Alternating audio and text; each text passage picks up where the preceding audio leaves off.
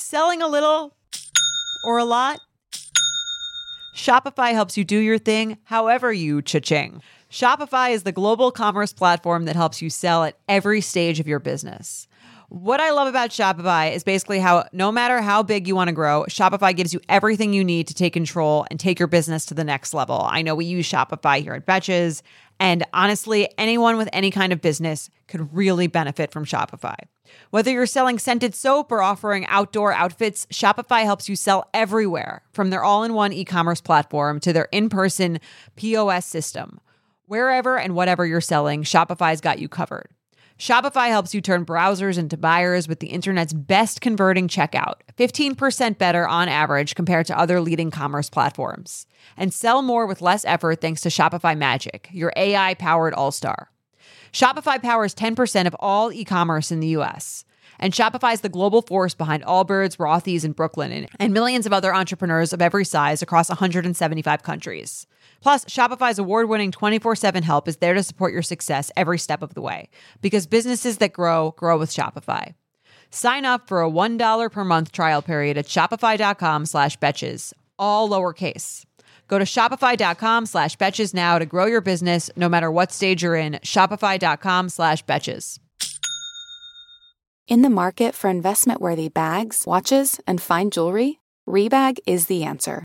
Rebag is a luxury resale platform where each piece is carefully inspected by experts to ensure quality and authenticity. Use Rebag to buy and sell finds from the world's top brands, including Louis Vuitton, Chanel, and Cartier. Head to Rebag.com and get up to 15% off your first purchase as a member with code REBAGNEW. Shop today at Rebag.com. That's REBAG.com. And use promo code REBAGNEW for up to 15% off your first purchase as a member. Welcome to So Bad It's Good with Ryan Bailey, the podcast where we cover all the pop culture we love to hate, from the classic reality TV moments of the past and present to the latest Daily Mail headlines and everything in between. We'll dive into all the infamous and notorious messes you can't stop watching. I'm looking at you, Jax Taylor. I'm your host, Ryan Bailey.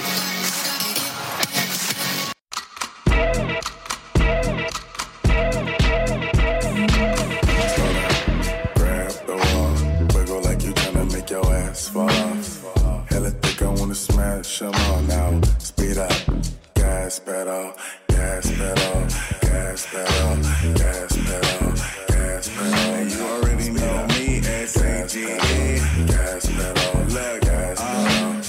Black money, let them all say amen. I'm just trying to make it clear, boy, Ray-Bans. I'm a great man, whoa, say friend. I play a whole late night DJ, man, room full of boppers. Tell them give me chopper, beat it up, 911, hit the coppers. I'm S-A-G-E, who would like to know? B54 from large, me and your throat. Welcome to So Bad It's Good with Ryan Bailey. I am Ryan Bailey. That, you guys, if you have not been on the old TikTok, if you have not been on Instagram or any social media, that is the song that the All-Star Housewives, the Housewives All Stars in Turks and Caicos, Melissa Gorka released a TikTok video this week with all of the Housewife All Stars, and that is the song that was playing in the beginning of it. I had to find that. I had to play it for you guys. It was so exciting. If you guys haven't seen the TikTok, do yourself a favor and go search it down. It's on so many Bravo accounts on Instagram, and each one of the ladies, you know, Melissa probably set this up because she's the only one that knows how to do proper TikTok. And by the way, when I say proper TikTok, I hate myself. I mean, proper TikTok, there should be no TikTok. Regardless, there's one person that steals the show, and that's Miss Ramona Singer. She is doing some sort of luau kind of move. It's very charming. Nobody is doing it like Ramona does. And I want to remind everybody, Tuesday, season premiere, Real Housewives of New York. Are you guys as excited as I am? We get to see my lovely Leah. Let's see if she has that second season curse. But today, of course, we have Sophie Ross with the Pop Culture Roundup. We just always have the best time talking. She's great. She's so fun to bounce off of. And you know what's funny about her is that I'll go like an hour and a half, and it feels like we didn't even scratch the surface. But anyways, we talk about Summer House, we talk about Billie Eilish, we talk about Real Housewives of New York, Housewives All Stars, Mauricio, PK.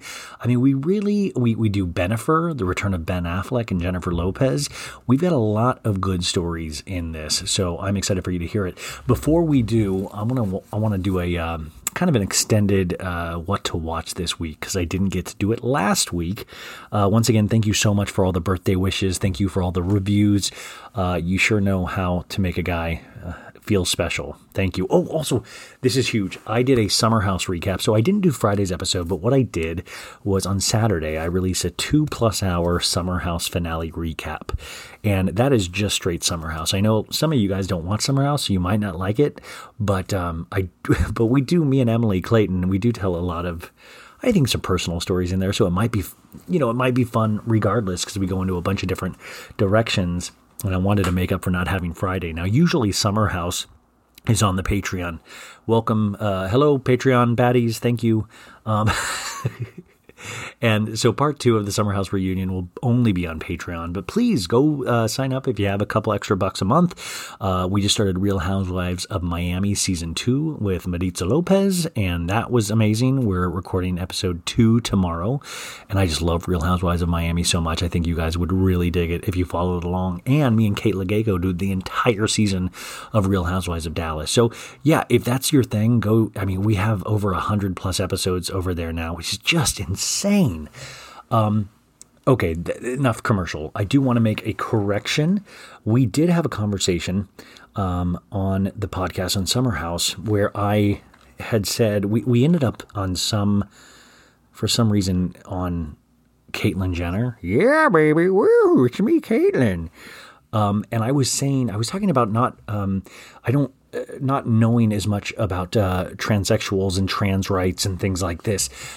I'm very, I'm in full support of it, but I'm just not aware of things. And I wanted to know more about like the feelings that somebody has going through that. And these were really honest opinions from me. And I wasn't meaning to hurt anybody's feelings. If I did, I'm so sorry. But somebody had written, a listener wrote me, and a very nice listener. And she just said,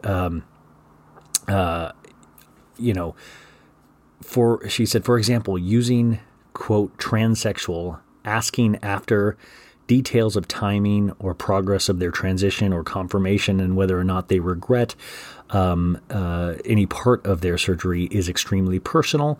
It falls into the category of this should be offered by that person rather than the us, me, cis, non-trans folks asking after it. And I thought that was really interesting. I had no idea that, now that I think about it, it's probably polite to not ask anybody, what they've gone through and let them offer it up. And yeah, we've talked many times on this podcast about, even in these Bravo characters like Tiffany Moon and stuff like that, like what a drag it must be to have to, part of your job be explaining to Brandy Redmond on Dallas, what it means to potentially be Asian American. Like that's a heavy burden to shoulder.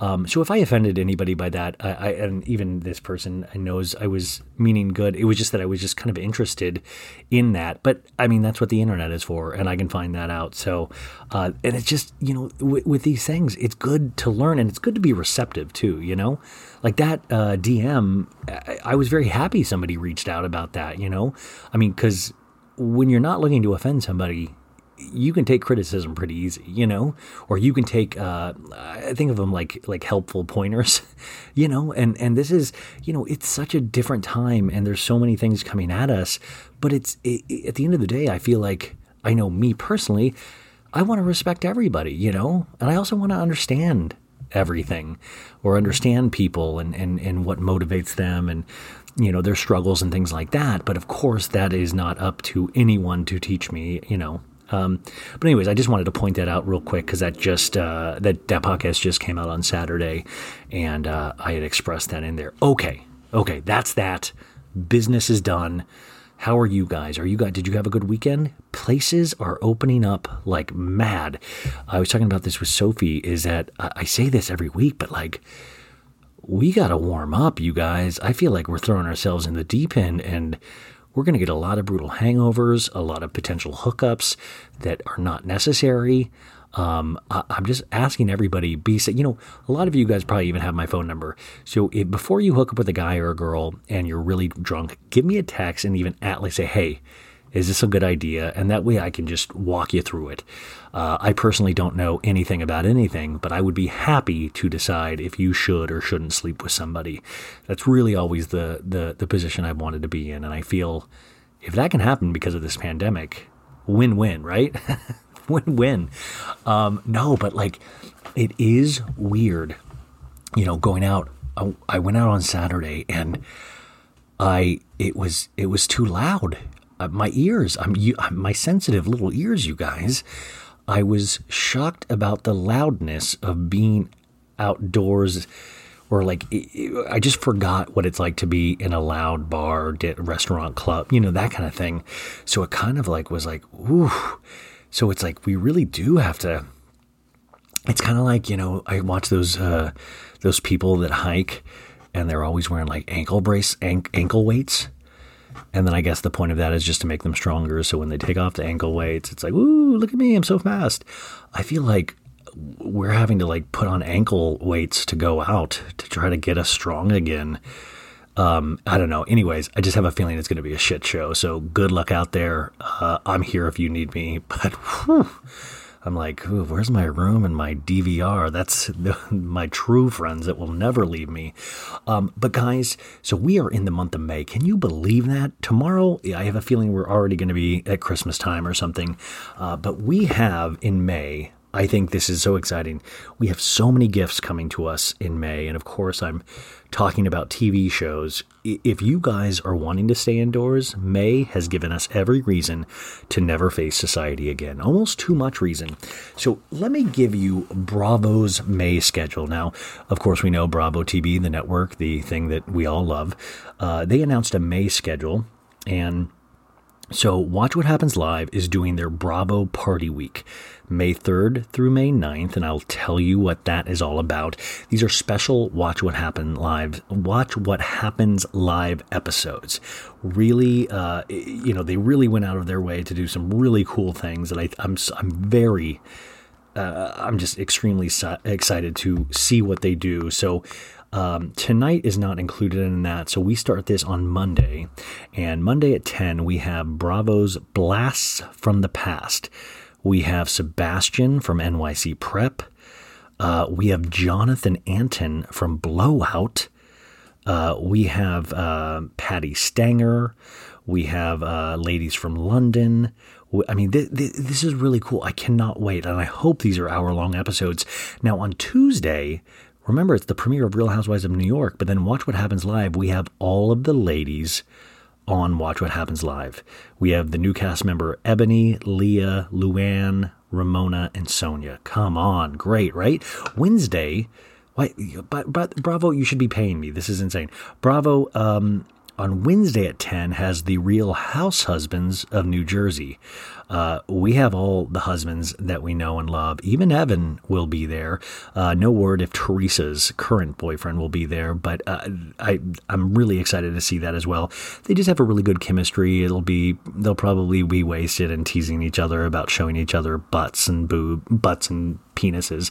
Did you guys see Jersey this week? I don't talk a lot about Jersey, but there was a thing where Frank Catania lost a bet and had to kiss Joe Gorga's bare behind. And I've heard from a lot of my male friends that it was a very erotic scene for them, my gay male friends, and good for you. Joey Gorga has as smooth of a behind as you would think. And I don't know. I'm charmed by them. But then at the end of the episode, you guys, on Jersey, Joey Gorga was a flippin' dipshit and told Dolores that she was like a broken woman because of Frank Catania and it's affecting her relationships, and that's why she's in the bad relationship with David. Oh my God, you guys, I just had this image of somebody listening to this podcast accidentally, never watching Bravo, and being like, what the hell is this man talking about? But yeah, Joey Gorga told Dolores that she was broken. And if I was Dolores, I would have fucking took a champagne bottle, cracked it, and cracked it over his skull. Like, who the fuck tells a woman to their face that they're broken? And it's like, oh, Toots, you're welcome for the comment. You know, come on, I'm helping you. I love you. You're a broken woman, though.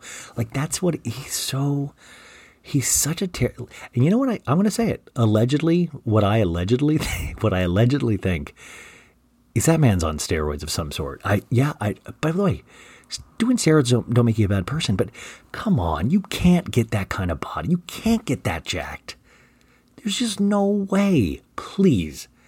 There is no way that happens. It has to be more than just hard work.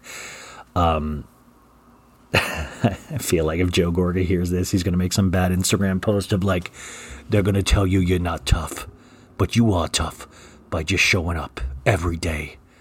Just you. No roids. But overall, New Jersey is kind of here and there for me. There's good scenes. I just don't, I'm not into it as some other shows. And then Thursday at 11:15, not 10, 11:15, we have another blast from the past with Real Housewives. This is so cool. Jill Zarin. Oh my gosh, we got some powerhouses in here. Oh my God. Sorry, you're like, what is he? Oh my God. We have Gretchen from OC coming back. I wonder how she's going to Facetune herself when she's live on TV. Does that technology exist? Oh, it does. Chloe. But I do wonder, but anyways, we have cast members from each of the, we have even Cindy Barshop from Real Housewives of New York. So that's going to be amazing. And then next Sunday, the Real House Kids of Bravo. And we talked about this many times. Gia, even Brooks Marks will be there. So I can't wait to see how they all interact. The only thing that sucks about this, and I love that they're doing this, but it kills me that they're not doing it in person. These are the episodes that you would just die because you want to see them all interact. It's really special to see them, of course, through video and talking about the past. What would be even cooler, you guys, and what I hope for in the future is that you want to see that interpersonal connection with them on the set. And this week on Andy's Instagram, he was posting stories of the first time being back in his Watch What Happens Live office in a long time. And that was really exciting. Like, one of my goals, this is so potentially sad, one of my goals or bucket lists is to be in the Watch What Happens Live audience live, not like, digitally, but, in the audience. That would be super cool. Make-A-Wish Foundation, make it happen, you guys. Okay, so that is the Watch What Happens Live. But then, you guys, what's else is on Bravo, you ask? Well, get ready. Hold on to your coal mining asses. Real Housewives of Dallas reunions on May 4th and May 11th. That will start this Tuesday. Summer House Reunion Part 2, May 6th. Bravo's chat room, which is on after Watch What Happens Live, it says finale May 9th. Now, finale, I suspect this could be a series finale because they've never expressed having seasons. But the last time they did take a break, Kate Chastain did not come back to the show. So we'll see if this show comes back at all, if there's any retooling. A lot of people have said Hannah won't be coming back. Who knows? So we'll find out. Shaws of Sunset, you guys. Shaw's premiere is May 16th. Does everybody have their calendar? Do we have to... Wait, Vicky, do we have to stop for you while you get a pen? Okay, we'll stop. Sorry, Vicky. I see her in her car. She always forgets her pen, Okay, you good? Okay. Real Housewives of New Jersey. Oh, May 19th and May 26th. That's fascinating. How do you do it? That kind of means the season was a wash in a lot of ways. Even Real Housewives of Atlanta, which I thought did not have a stellar season at all, has 3 reunion episodes. The final one is going to be on next Sunday, and they continue the Bolo conversation. But New Jersey, only 2 reunions, 5/19 and 5/26? That's wild. Real Housewives of New York premiere, of course, Tuesday.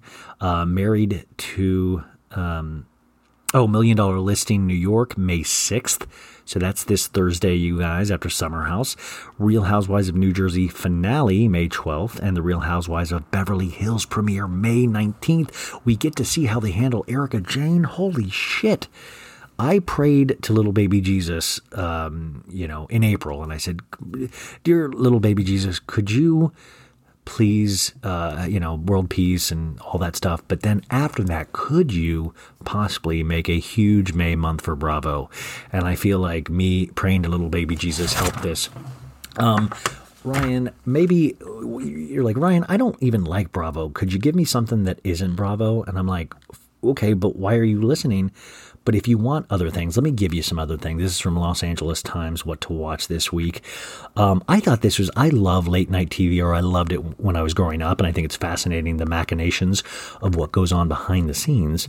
But CNN has The Story of Late Night. They're doing a show called The Story of Late Night, profiling like David Letterman, Johnny Carson, all of that stuff. I don't know. For me, I geek out about stuff like that, so who knows?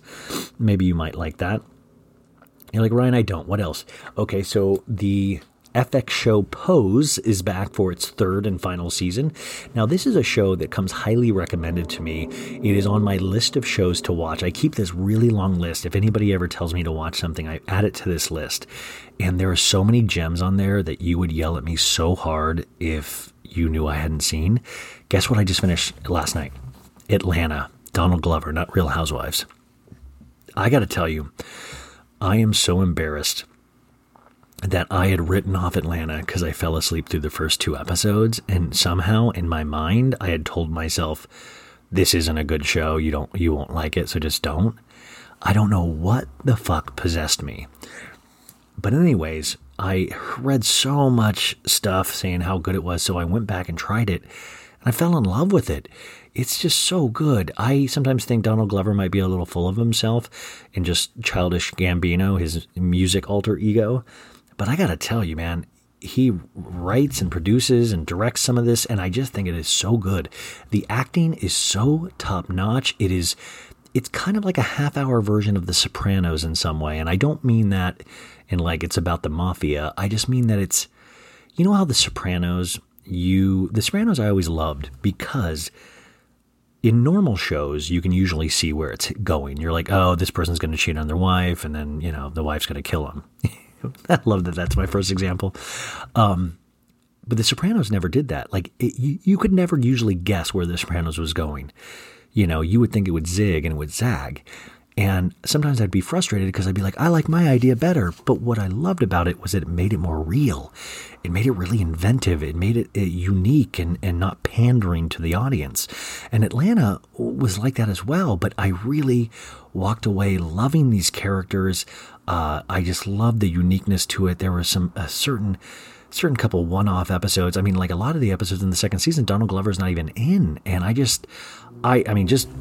I know that you're like, Ryan, idiot, this was like 2 years ago, was the last season. Yeah, but I just caught up now, and it's like, fucking bravo. I know they're filming the next 2 seasons back-to-back over in Europe right now, so I'm very excited to see that. And you guys know Donald Glover is so busy. It's okay, this is a pop culture podcast, I can talk about anything. He signed on to do the Mr. and Mrs. Smith remake of the movie, but it's going to be a TV show. So it's him and the actor, what's her name from Fleabag, the lead, Phoebe Waller-Bridge. Phoebe Waller-Bridger? Anyways, it's Phoebe something. So they're going to play Mr. and Mrs. Smith. So that just seems like an interesting pair up. So keep an eye out for that in the next couple of years. So that's why Pose is on my list of shows to go back and watch when I have time. Let's see here. Selena, the biographical drama about the ill-fated Tejano pop star, returns with its final episodes. That's been a docu-series that you guys might dig. Wednesday, this is interesting. I know a lot of us are fans of murder mystery, true crime, that kind of stuff. And by the way, I was thinking today how I was like, I think I have favorite episodes of Dateline and just how dark that is. How dark is it that I'm like, ooh, my favorite Dateline. And it's like, these are all about murders and like I have a favorite one. It's really dark. I'm not going to even tell you guys my favorite one. But if you guys like Dateline, write me your favorite ones. That would be cool. So on Wednesday, Netflix is releasing their docu-series, The Sons of Sam, A Descent into Darkness, and it probes the allegations that the serial killer son of Sam, who terrorized New York City in the late 1970s, might not have acted alone. conspiracy, into it. Yes. Let's see here. There's a documentary about Sean Penn called Citizen Penn, about his activism on Discovery Plus. This might be interesting if you love Foo Fighters or Dave Grohl. On Paramount Plus, he's releasing From Cradle to Stage, a new series about rock stars and their mothers who love them and share their stories. That could be interesting. I kind of love familial relationships, and especially in regards to rock musicians. I think that sounds cool. Did you guys know Terry Dubrow? You know Terry Dubrow, the Dubrows from Real Housewives of Orange County. His brother was the lead singer of Quiet Riot, which was like an 80s heavy metal band. I watched a documentary on them and didn't realize Terry Dubrow was this dude's brother. And ultimately, this guy died of a drug overdose. But I mean, wow, Dubrow, it's weird how housewives connect with everything. The co-anchor of SNL's Weekend Update steps out his own in the sketch comedy series That Damn Michael Che, which will be on HBO Max. Starting on Thursday as well, if you guys like HBO, if you guys like Michael Che from SNL.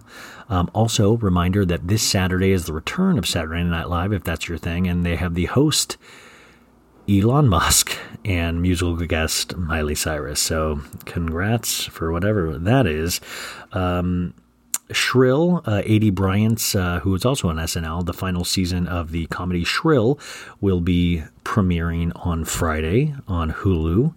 And I think that's everything. I mean, there's so much goodness out there right now. And also, I want to remind everybody, tomorrow on Monday is Below Deck Sailing Yacht on Bravo. I really would strongly urge you guys to watch it. I think they're having a really good season, and it's getting kind of good. Oh, shit. Couple last things, sorry. I watched the first two episodes of Big Shot, Bethenny Frankel, and I think I'm going to cover them on the Patreon with my friend Amy. But I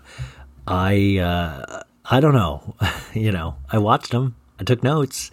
I didn't love it. Bethenny reminds me of one of those people where you're like, we all know those people in your life where it's like, oh, I'm glad you're a success. I do not want to be anywhere near you.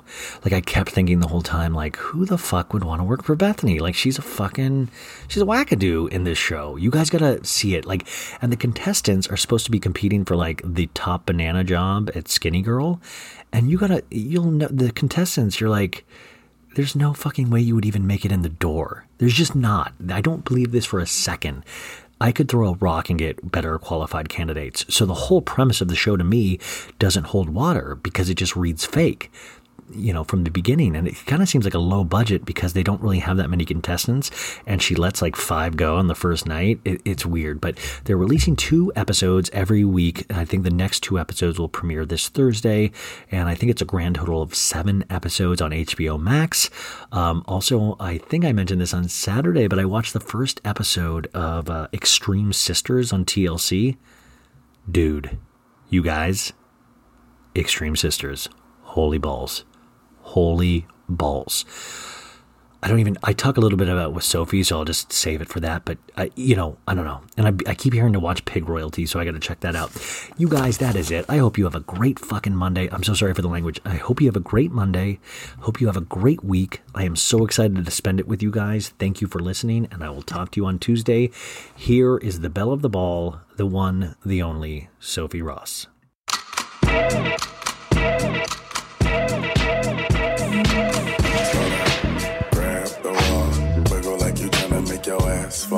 Ladies and gentlemen, welcome to your Monday episode. And Mondays mean one thing, that we are graced in the presence of a goddess, somebody that can write, somebody that can tell the comedy jokes, somebody that can be insanely serious, but also somebody that can get to the heart of all pop culture matters. Sophie Ross, welcome back to the show, Sophie.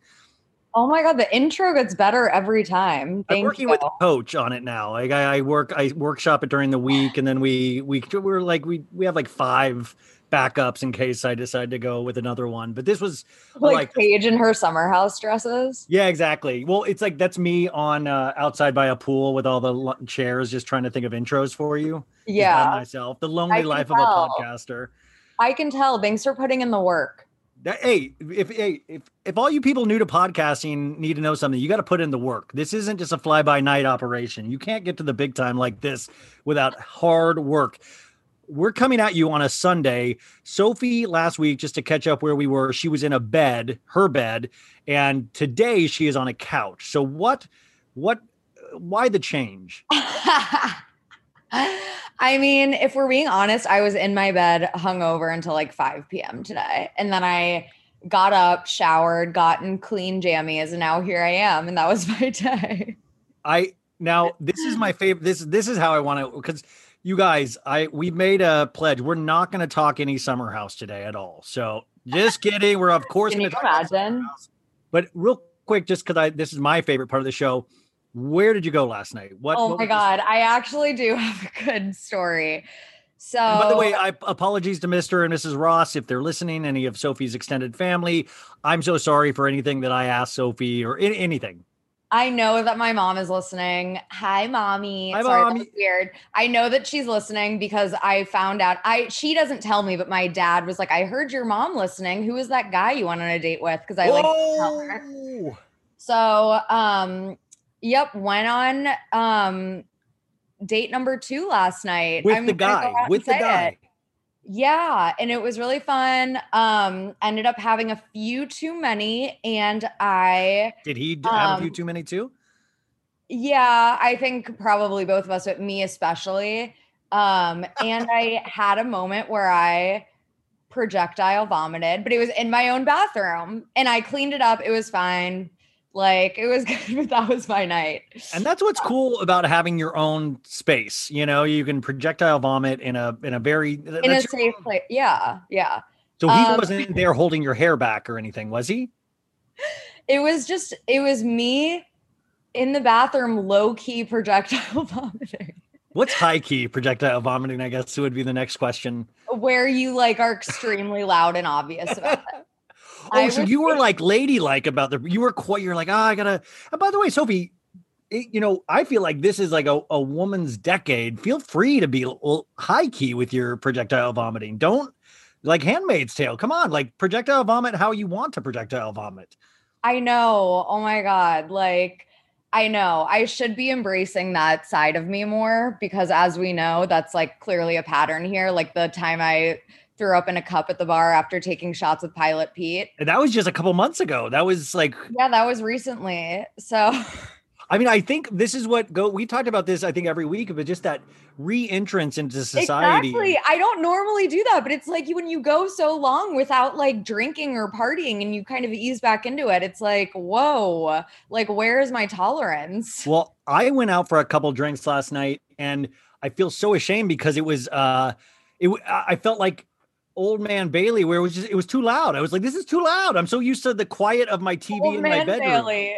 I'm just like, why is everybody talking so loud? And I was like, what is this Euro trash music? This is horrible. Like it really is going to be a weird re-entrance. And then we're probably just going to come back around to, we were like doing the right things during the pandemic. Like, oh, maybe it was that time of my life where I should be sitting in my room by myself, I know. It's like, I feel like right before the pandemic, I was getting to the age where I was like, I don't care about going out anymore. I don't care about like socializing. I'm just too old. I get too hungover. And now I'm like, after the pandemic, I'm like, I'm ready to go, baby.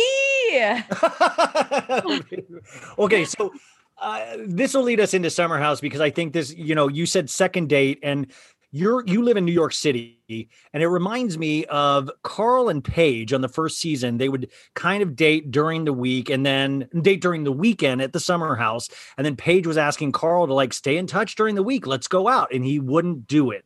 Now in modern dating, were you guys texting all week? Was there flirties happening? I'm disgusted. Yeah, there has to be like texting and like, it's not, I feel like before a first date, I'm not into like, when you meet a guy on an app and like, he like really wants to text all the time, even before your first date. Cause I'm like, I don't know if I even like this guy yet. Like, don't waste my time texting me. What's up, girl?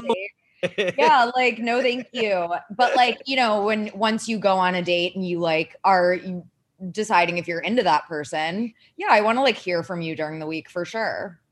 Now as a girl though, when do you start is it like the third or fourth or fifth date, or is it even the second where you look across and you're like, I see a future with this guy? Like, like when does a woman start, or is it like even before they go on the first date? I don't know. I don't know about like, for me, I kind of just know on the first date if there's like chemistry, if there's like anything at all, because you could meet up with someone and it's just like, whoa, okay, I'm just like, this clearly there's not a spark. So is chemistry always look based for you, or is it sometimes no, not at all. It's like about like I always say like one of the most important things a guy has to have is kind of like swag. Like he has to kind of have like a little bit of swagger to him. Like, I don't know. I feel like that's a big thing. And if you meet up with a guy, no matter how good looking he is, and he has like no swag or personality or like anything interesting about him, I'm just like, no, thank you. Like he could be literally the hottest guy in the world. Do you ever say to them out loud, you have swag? No. Oh my God. No. You don't have swag. I'll tell you that much. And then I want to start this rumor out there that girls like small penises. I don't think you need to be a large I think that's like an urban myth, right? Are we right, ladies? Okay. No. Okay. So, but that brought me to Summer House. And are you ready to admit that the person you've been on 2 dates with is Mr. Luke Gulbranson from Summer House? I didn't want this to have to be the way that I broke the news. I asked you to do a podcast exclusive. But did you watch Luke's Instagram? Guys, we're talking Summer House now. Luke's Instagram stories. He was at his cabin. He's redoing his cabin last night. And it's so funny. He was making a fire, drinking his Coors Light by the fire. And then him and his buddy had motorcycles out and they were revving them up. And I'm like, is there anything more of a man than... I mean, and it's not, none of that is interesting to me, but like he's out there just building fires. Like it's not just for the show, you guys. He lives this life. I'm looking at his Instagram stories now. Like he walks the walk. I mean, he has other biker friends over and he goes, rev your engine. And that does something for him, his Instagram stories. It's like another guy with like a ponytail, like working on motorcycle. I'm like, where do you find these other guys? I feel like those guys find themselves and then they're like, do you like male jewelry? I love male jewelry. Do you like male, if you're a close personal friend of Luke, I wonder if he ever like gifts you like a handmade ring, He does, because that's Luke's personality. We watched him on Summer House where he like got, flowers and like, he just seems like a nice, I know that he's a fuckboy and everyone is like, well, let's not let Luke off the hook. Yes. He's a fuckboy. It's not like it's not rocket science. It's not it doesn't make you a horrible person to be a fuckboy. Yeah, like it really doesn't. Like, I'm sorry. Yeah. Yes, fuckboys suck, and we've all gotten hurt by them. But like, that doesn't make you a horrible person. I'm sorry. You can still be a good person to the rest of the people in your life, and still kind of like not know how to like treat women that you date 100% well. It's not. It's you shouldn't. Sometimes you have to separate the two, kind of. I hate to say it. I'm like, yes, Luke is a fuckboy who I'm sure if he personally fucked me over, I would have feelings. But like at the same time, I'm like, he seems like a decent human being. It is interesting though, by labeling somebody a fuckboy, does that potentially take away their fuckboy powers in a way because you are identifying that? So then you're more in control of that narrative? I want to say it's hard because like I have like just a few months ago, I was like dating the definition of a fuckboy. I don't think do you remember my tweet that was like the perfect opening line on a dating app doesn't exist?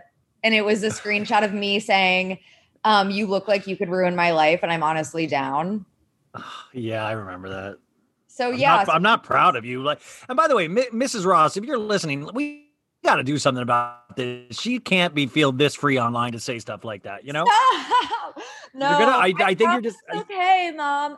But anyway, so yeah, we ended up like going out and like dating. Did he ruin your life? Yeah, like he was a fuckboy, but I knew it. I knew what I was. That's why I was like, I wasn't that hurt when like it happened because I knew what I was getting myself into. He was your classic fuckboy, which is why that was my opening line. I'm like, you would ruin my life.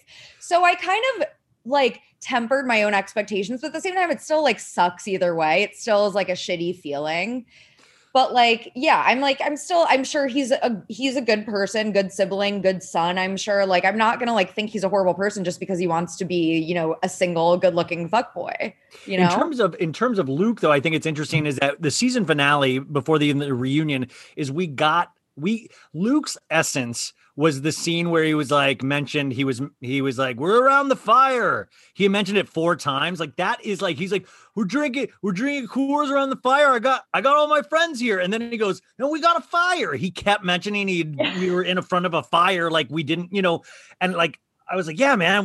But that to me is Luke, where he's like, it's the simple things in life. You got a good fire, a Coors Light, and all my friends from the summer. To me, that's like Luke, It's just like a simple caveman. Yes, that's it. Fire. Yes. Okay, so that's Luke. Now, I do want to preface this. It's very interesting. I was talking with somebody on my Patreon. I don't know if she's necessarily a Hannah fan, but she was saying she was so sick of the Hannah hate. And I try to take things people say and I try to go through what I think and filter it and go, am I judging things too harshly? And I really want to treat this fairly. But what I do have to say, and I did a recap, you guys, this weekend with Emily, is that I, once again, seeing the first part of the reunion, think Hannah is completely in the wrong in how she's handled this entire situation from beginning now. And I'm talking even past the filming of this reunion. I feel like if I was any kind of PR manager for her, I would be really advising her against everything that she's done. And I don't mean like, well, you could say, well, her brand is being honest with the people. That's not what I mean. I don't feel like she's being too honest. I feel like she's not taking any kind of like extra long critical looks at herself. Sometimes you step back and you go, I mean, I fucked a lot of people over this year. I've had years like that. I've had relationships like that where I'm like, I treated this person poorly and there's no kind of recognition. And I wonder if that only comes with time. But right now it's almost multiplying how I feel about Hannah in negative ways regarding the show, Yeah. And I know you love Hannah, so I don't know what you're. Well, I think part of the important part of like why we call Hannah's behavior out so often is because it is problematic. A lot of the shit she does and says, including like on the reunion, I just feel like the way that she weaponizes like feminism and like mental health terminology is actually very harmful to like both causes. So like, I feel like that's worth pointing out, but yeah, she is fully delusional. And I think that, accountability and like humility, like goes such a long way in the Bravo universe. Yes. Like this was her chance to, if she had walked into the reunion and just been like, I know that last summer was a bad look. Like yes. It was a hard summer. Like I was kind of figuring shit out with like Des and like I'd gotten hurt by Luke. I'm sorry. And like all of it, if she had just taken accountability and like COVID, the pandemic, she had the perfect excuse to be like, hey, I had cabin fever. I went a little unhinged. Oh my God. I would have been like, girl, like, I mean, that's exactly what I said, Sophie. I said, if she had come in there and said that, it would have like really diffused the entire situation because yes, Kyle can be a complete idiot too. But if you went in there and told Kyle that, he is so like one note that he'd be like, fuck yeah, let's party. Exactly. And Kyle was also, and I said this in actually my DMs, I'll tell you about my DM conversation with Amanda. Yes. But I truly do think that Kyle is an empath. I know that people like use that word a lot and throw it around and call themselves empaths, but like Kyle is just a very empathetic person where I feel like if Hannah had gone up there and like genuinely like, like no one wants a gang up. But when someone is so delusional and not taking accountability, like I feel like a gang up is like you automatically feel really bad for the person usually. But in this scenario, everyone was like, this is the only way. There's nothing getting through to her. Like she is so delusional. I was in shock when she literally like, it's just so ironic that first of all, that she calls Kyle a narcissist. I love that he posted that. When she is the real that was narcissist. A great post right before the reunion, you guys. I mentioned he posted this thing where he was like, hey, since I've been like told that I'm a narcissist by Hannah on a dozen podcasts, here's a picture of me and only me. I thought that was a really great tease, It was great. And I mean, I was just in shock when Hannah like looked Amanda in the eye And she was like, I've been nothing but supportive of your relationship with Kyle all summer long. Oh, haven't I been there for you? That was when I thought I was going to lose my flipping mind, because I was like, are we watching the same? We have video evidence, and this is what, and people arguing about like, well, it was a gang up. Guys, that's not a gang up. It's literally a group of people that are actual friends in real life. Like if me, Sophie, a couple of the people that I work with on this podcast, if somebody talks shit about like Sophie and all that, and eventually I would be like, yo, that's not cool. It's not a gang up. It's just, they're all real friends in real life, and they all see the shit and they live through the shit. So of course they're going to call out the person that was like behind some of the shit. It's wild because I feel like, yes, there are times that we've kind of watched like gaslighting on Bravo, like Jax Taylor, whatever. Lisa Rinna. Right. So like we've seen gaslighting before, but I think on this scale where it's like, it's an alternate. And I feel like with other Bravo people's gaslighting, it's like them trying to convince, they know that it's not the truth. I feel like Hannah actually is delusional. Like she actually believes that she has been victimized and she is the victim, and she believes her alternate reality. And it's wild because like gaslighting just must have been so much easier for her when there wasn't like video evidence. Like this is clearly something that she does. Like she gaslights probably everyone in her life and manipulates everyone in her life. But it works for most of the time, you know, because it's not caught on camera. But when it's caught on camera, like that's where you run into an issue. And it's just so wild that she was trying to still gaslight them to their faces when there is video evidence. I just can't. I think that's where like we're all going. We feel like we're going crazy, and that's why I think that's where a lot of the passion comes in when you're like, wait a sec. I actually I spent my own time watching this show. Like that's the only frustrating part for me is there's no self-recognition of like, yeah, I done like the only thing she came close to. She said at one point, we all said fucked up things this summer. I think she said that line. And I was like, okay, that's some sort of acceptance. But she also then brought like, we all did. I was just a part of it. This did have real life consequences though. This week or a couple days ago, one of Hannah's sponsors, on her podcast, which is a mental health app, I believe, they pulled their ads because a lot of people complained because she had made fun of Luke Gulbranson's suicide attempt on a Puddles podcast. I'm not sure what that is. Suicide iterations. I don't think he actually attempted, but he was like, or him talking about, feeling. And I said this last week with you because at this part I was like, okay, I say a lot of stupid things on this podcast. I would like to think that I would never joke about suicide, but sometimes I talk so much, and that's no excuse, but like sometimes I can see, but there seems to be a pattern of her doing this and then forgetting what she says. And it's like, if you're doing it that much, maybe you need to chill on doing podcasts until you can kind of remember like Carl, she said Carl snorted Adderall until his nose bled. Yeah. So he was like, you said I had a drug problem. And she was like, I never said that. And I actually posted a narcissist prayer, which if you Google what a narcissist prayer is, it's like the classic, that never happened. If it did, it wasn't that big of a deal. Or if it was, I didn't mean it, or it wasn't my fault, or it's because you deserved it.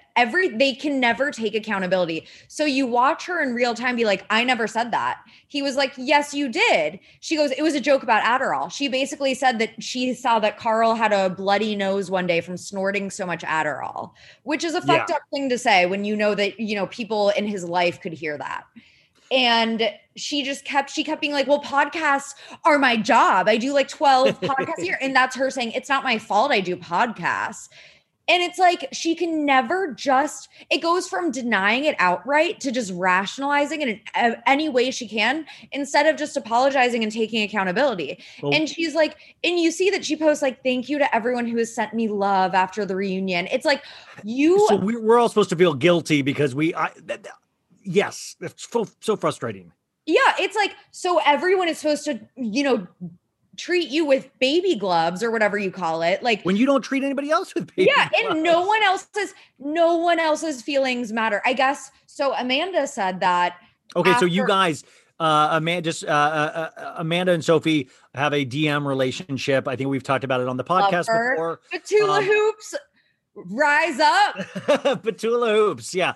I love Amanda too, and I think she had an amazing season. What did you guys DM this week about? Yeah, so I got some good tea from her. So I'll just read you exclusive. So I'll try to summarize it because they're like paragraphs. But basically, I told her that I loved her composure and her look at the reunion, not her Luke, her Lewk, aka her outfit, which a lot of people didn't like it, but I think Amanda has the coolest style. I said, Hannah is literally living on another planet. I fucking can't with her gaslighting. You handled it so well. Blah, blah, blah. She's a lunatic. She goes, the reunion was her trying to continue whatever narrative she's been going with in the podcast, but us finally being there to call her out on her lies or defend ourselves, and she couldn't handle it. And after that reunion where she takes no accountability, she went on like 4 more podcasts to prove her zero remorse and continue talking shit and spreading lies. And Amanda wrote that. Whoa. and we we're talking about her losing the sponsor also. And she goes, the fact that she frames herself as a mental health advocate, and it's just fucked up. And she was, Amanda was very open about the fact that there is a lot of problematic stuff about Hannah that she hadn't noticed sooner. And that's why she gives, and I talked about Paige and Sierra. I was like, well, Paige and Sierra are completely co-signing her bullshit. And for that reason, I think that they should go also. And she was like, I was Paige and Sierra at one point, like when you're love bombed and manipulated by a narcissist. That's what she said. Like, she was like, I was them. So she, gives them compassion that they're still like, they feel like they have to back up Hannah. I loved Amanda's moment in this reunion where she said, why is it okay for you to yell at me, but nobody can yell at you? And, they showed clips to back that up. And I thought it was because Amanda is so nice sometimes. And I know people in my life, and I have been that person in my life where I don't stand up for myself because I'm trying to get everybody happy, and I'm willing to take a back seat if it causes everybody to be happy. And I think what we're seeing is that kind of of Amanda not being able to do that anymore because it's been pushed so far to a line. And, but even Kyle even admitted in this, yes, I fight Amanda's battles for her. There is somebody that admits something that they do that is potentially troubling. He admits it. He admits it fair out. Where is that same thing from Hannah of I admit, fill in the blank, it would just be so nice. I admit. And even if you're not, he has I've never seen someone with such little self-awareness ever. I am wait, you're actually saying this after watching the season. You are saying this out loud. I just couldn't believe it. But what I thought was interesting also was that Amanda, in our conversation, she goes, in the same breath that she said, I'm sorry to Kyle on the reunion, she only said that she said it was to help his ego, and it worked because he left her alone. Remember that part? Yep, I do, of course. And she goes, after Kyle posted that post with the caption about being a narcissist, Hannah claimed that Kyle was cyberbullying her. So Hannah can dish it out, but she can't take it. Well, but once again, this is the other fascinating part of that reunion was that Kyle nailed it with, and by the way, I hate giving Kyle so much praise because I know Kyle is Kyle, but I also, I'm Kyle I've grown to like. There have been seasons where I have not liked Kyle at all. This is not one of those seasons. I really like Kyle this season. And that's what I would love to normalize in any kind of Bravo or any kind of reality shows is that take it season by season. You don't have to hate somebody overall. You say, I didn't like Hannah this season. Season before I liked her. You can do both of those things. Go season by season. It really helps. But and it really does. That's why you can always have a redemption arc. It's never too late. Unless you're Jax, and then you're just toast. Well, right. It's when you dig your own grave and double down on bad behavior, that's when there's doubling down. And with Hannah, there's no going back. And from the impression I got from my conversation with Amanda is that they will not, they just won't film with her. It's too toxic, and I don't blame them. I don't think, I want to get to Kyle said, you use buzzwords to to kind of badmouth other men and all that. You say it's toxic masculinity. You say, all of these buzzwords to make other people look bad. And I thought that was fascinating because she does. And that's why I think she is was really loved to begin with, because she is a student of the internet. She is somebody that a lot of women are, like somebody that's on Twitter all the time, somebody that is on Instagram all the time.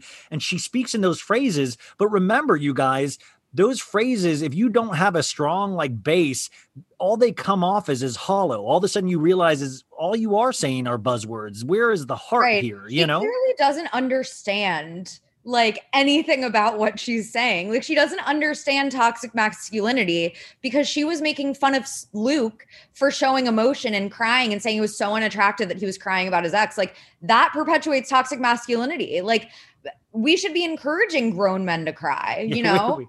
Which do we want, the fuck boy or do we want the emotional boy? Like, it's interesting that she does. Wait, is that why you were looking up Tom Sandoval on Wikipedia, by the way, that you found out he doesn't have one? I noticed that tweet today. What's the story, real quick, a little diversion? Why were you looking up Tom Sandoval's Wikipedia? I was going on a rant about how men who cry, like it's, Kyle and Carl, it seems like on, the second part of the reunion that they have a very like open, like emotional, vulnerable moment.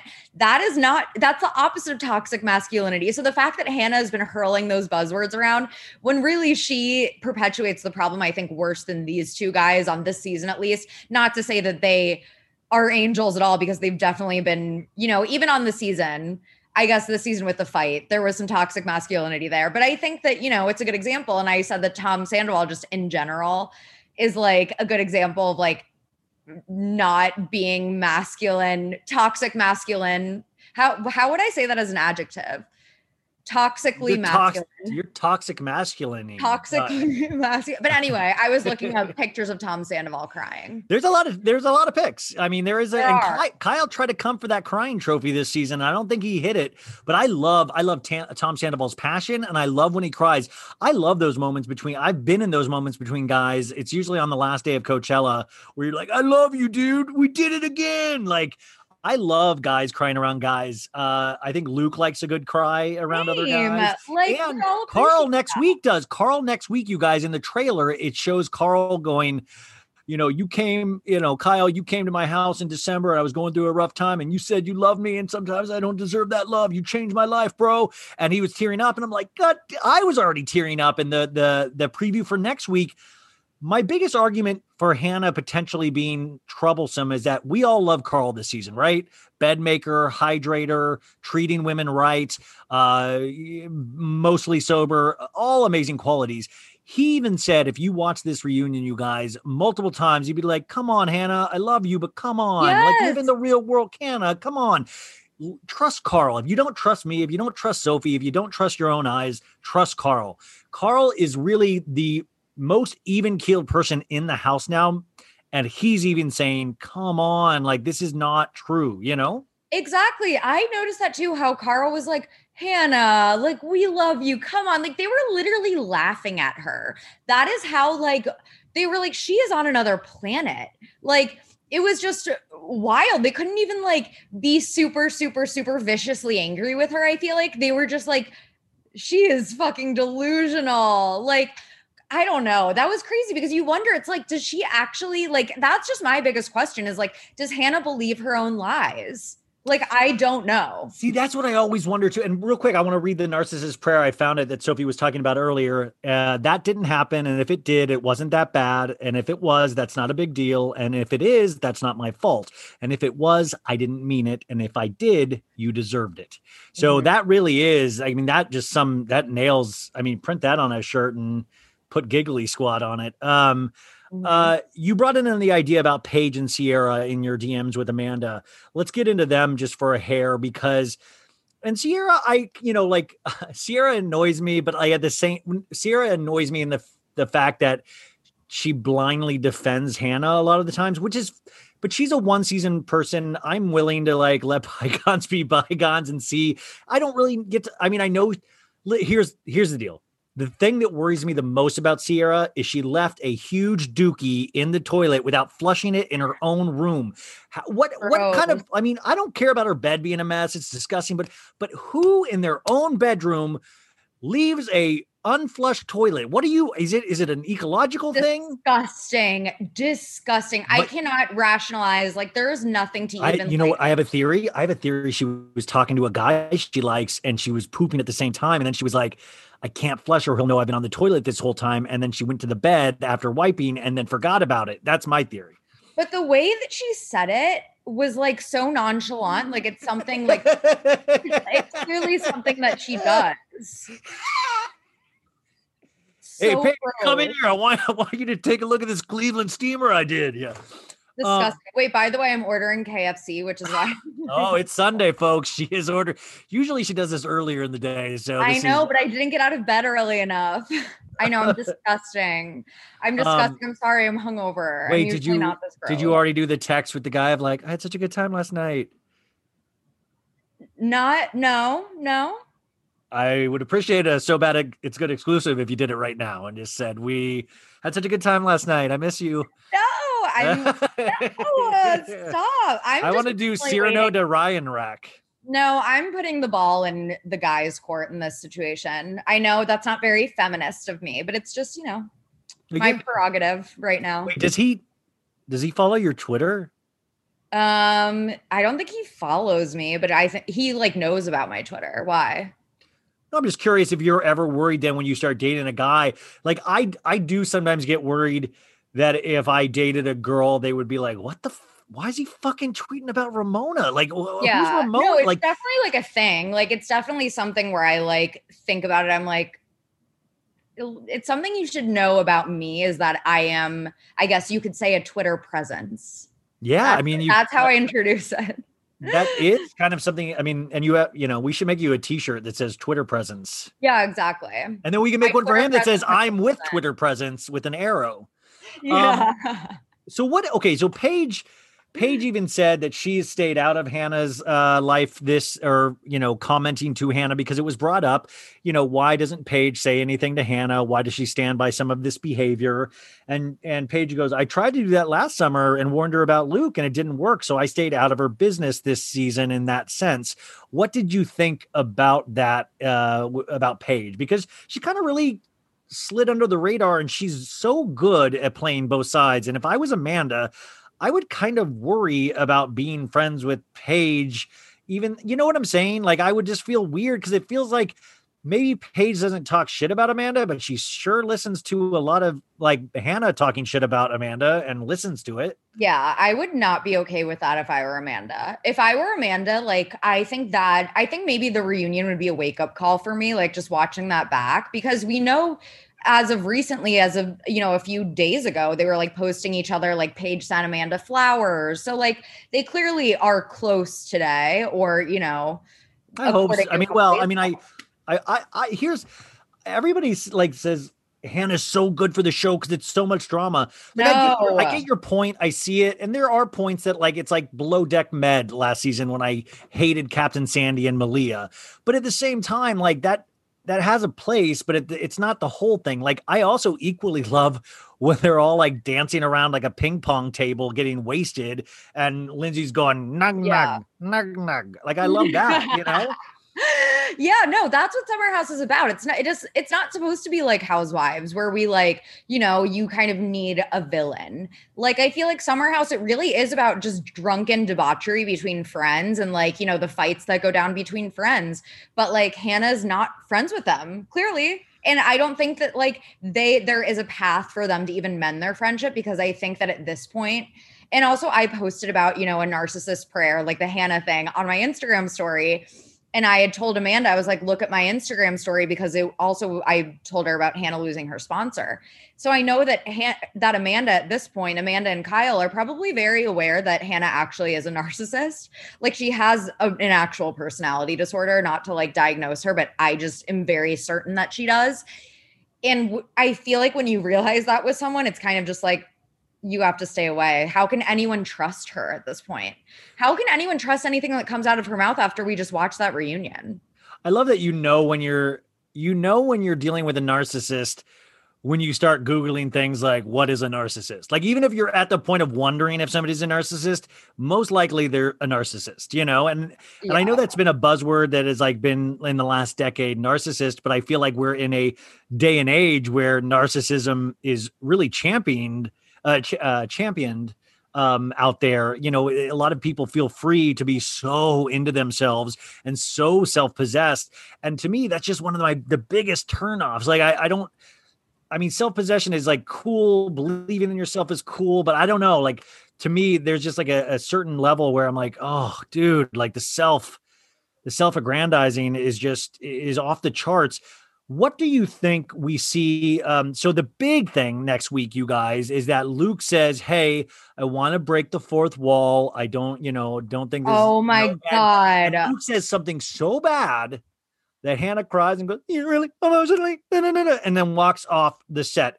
What do we think it is? Did you ask Amanda potentially what it is? I asked Amanda, and she said she wouldn't spoil it, which I'm kind of glad that she did that, because now I'm so much more excited to like she's doing her part to make sure that people watch. I'm like, I don't know. I'm dying to know, but she assured me that it is not an editor's trick. It actually is a bombshell. She says that she has mixed feelings about what Luke said, and that she would have stormed off also if she were Hannah. That's how for her to admit that and still be critical of Hannah, that means it really is something bad. Exactly. You know? And she said it actually is fourth wall. So that's the other clue she gave me. She was like, it wasn't like Lindsay's fourth wall moment. It actually is like a fourth wall moment. So my guess, it does have something to do with producers.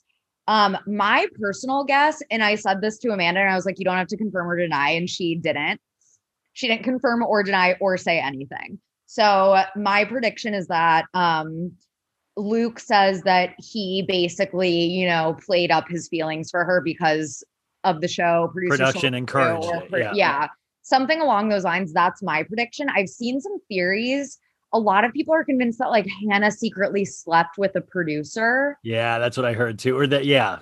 Well, I don't know where people are getting that though. Well, also I want to say there is this rumor out there, and I talked about this a couple times, that Sierra is also dating a producer. No, but I thought that was debunked. But I saw it again on some like, and I'm just tired of like responding to people that's not true. Yeah.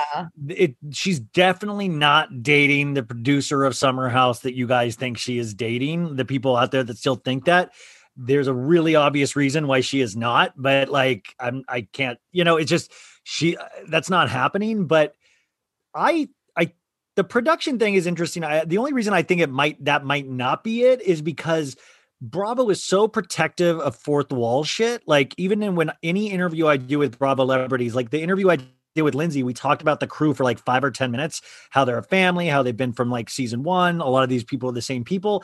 And they make me always cut out the stuff with production. Like, they make me usually cut out, anything talking about production. And we weren't even talking anything bad.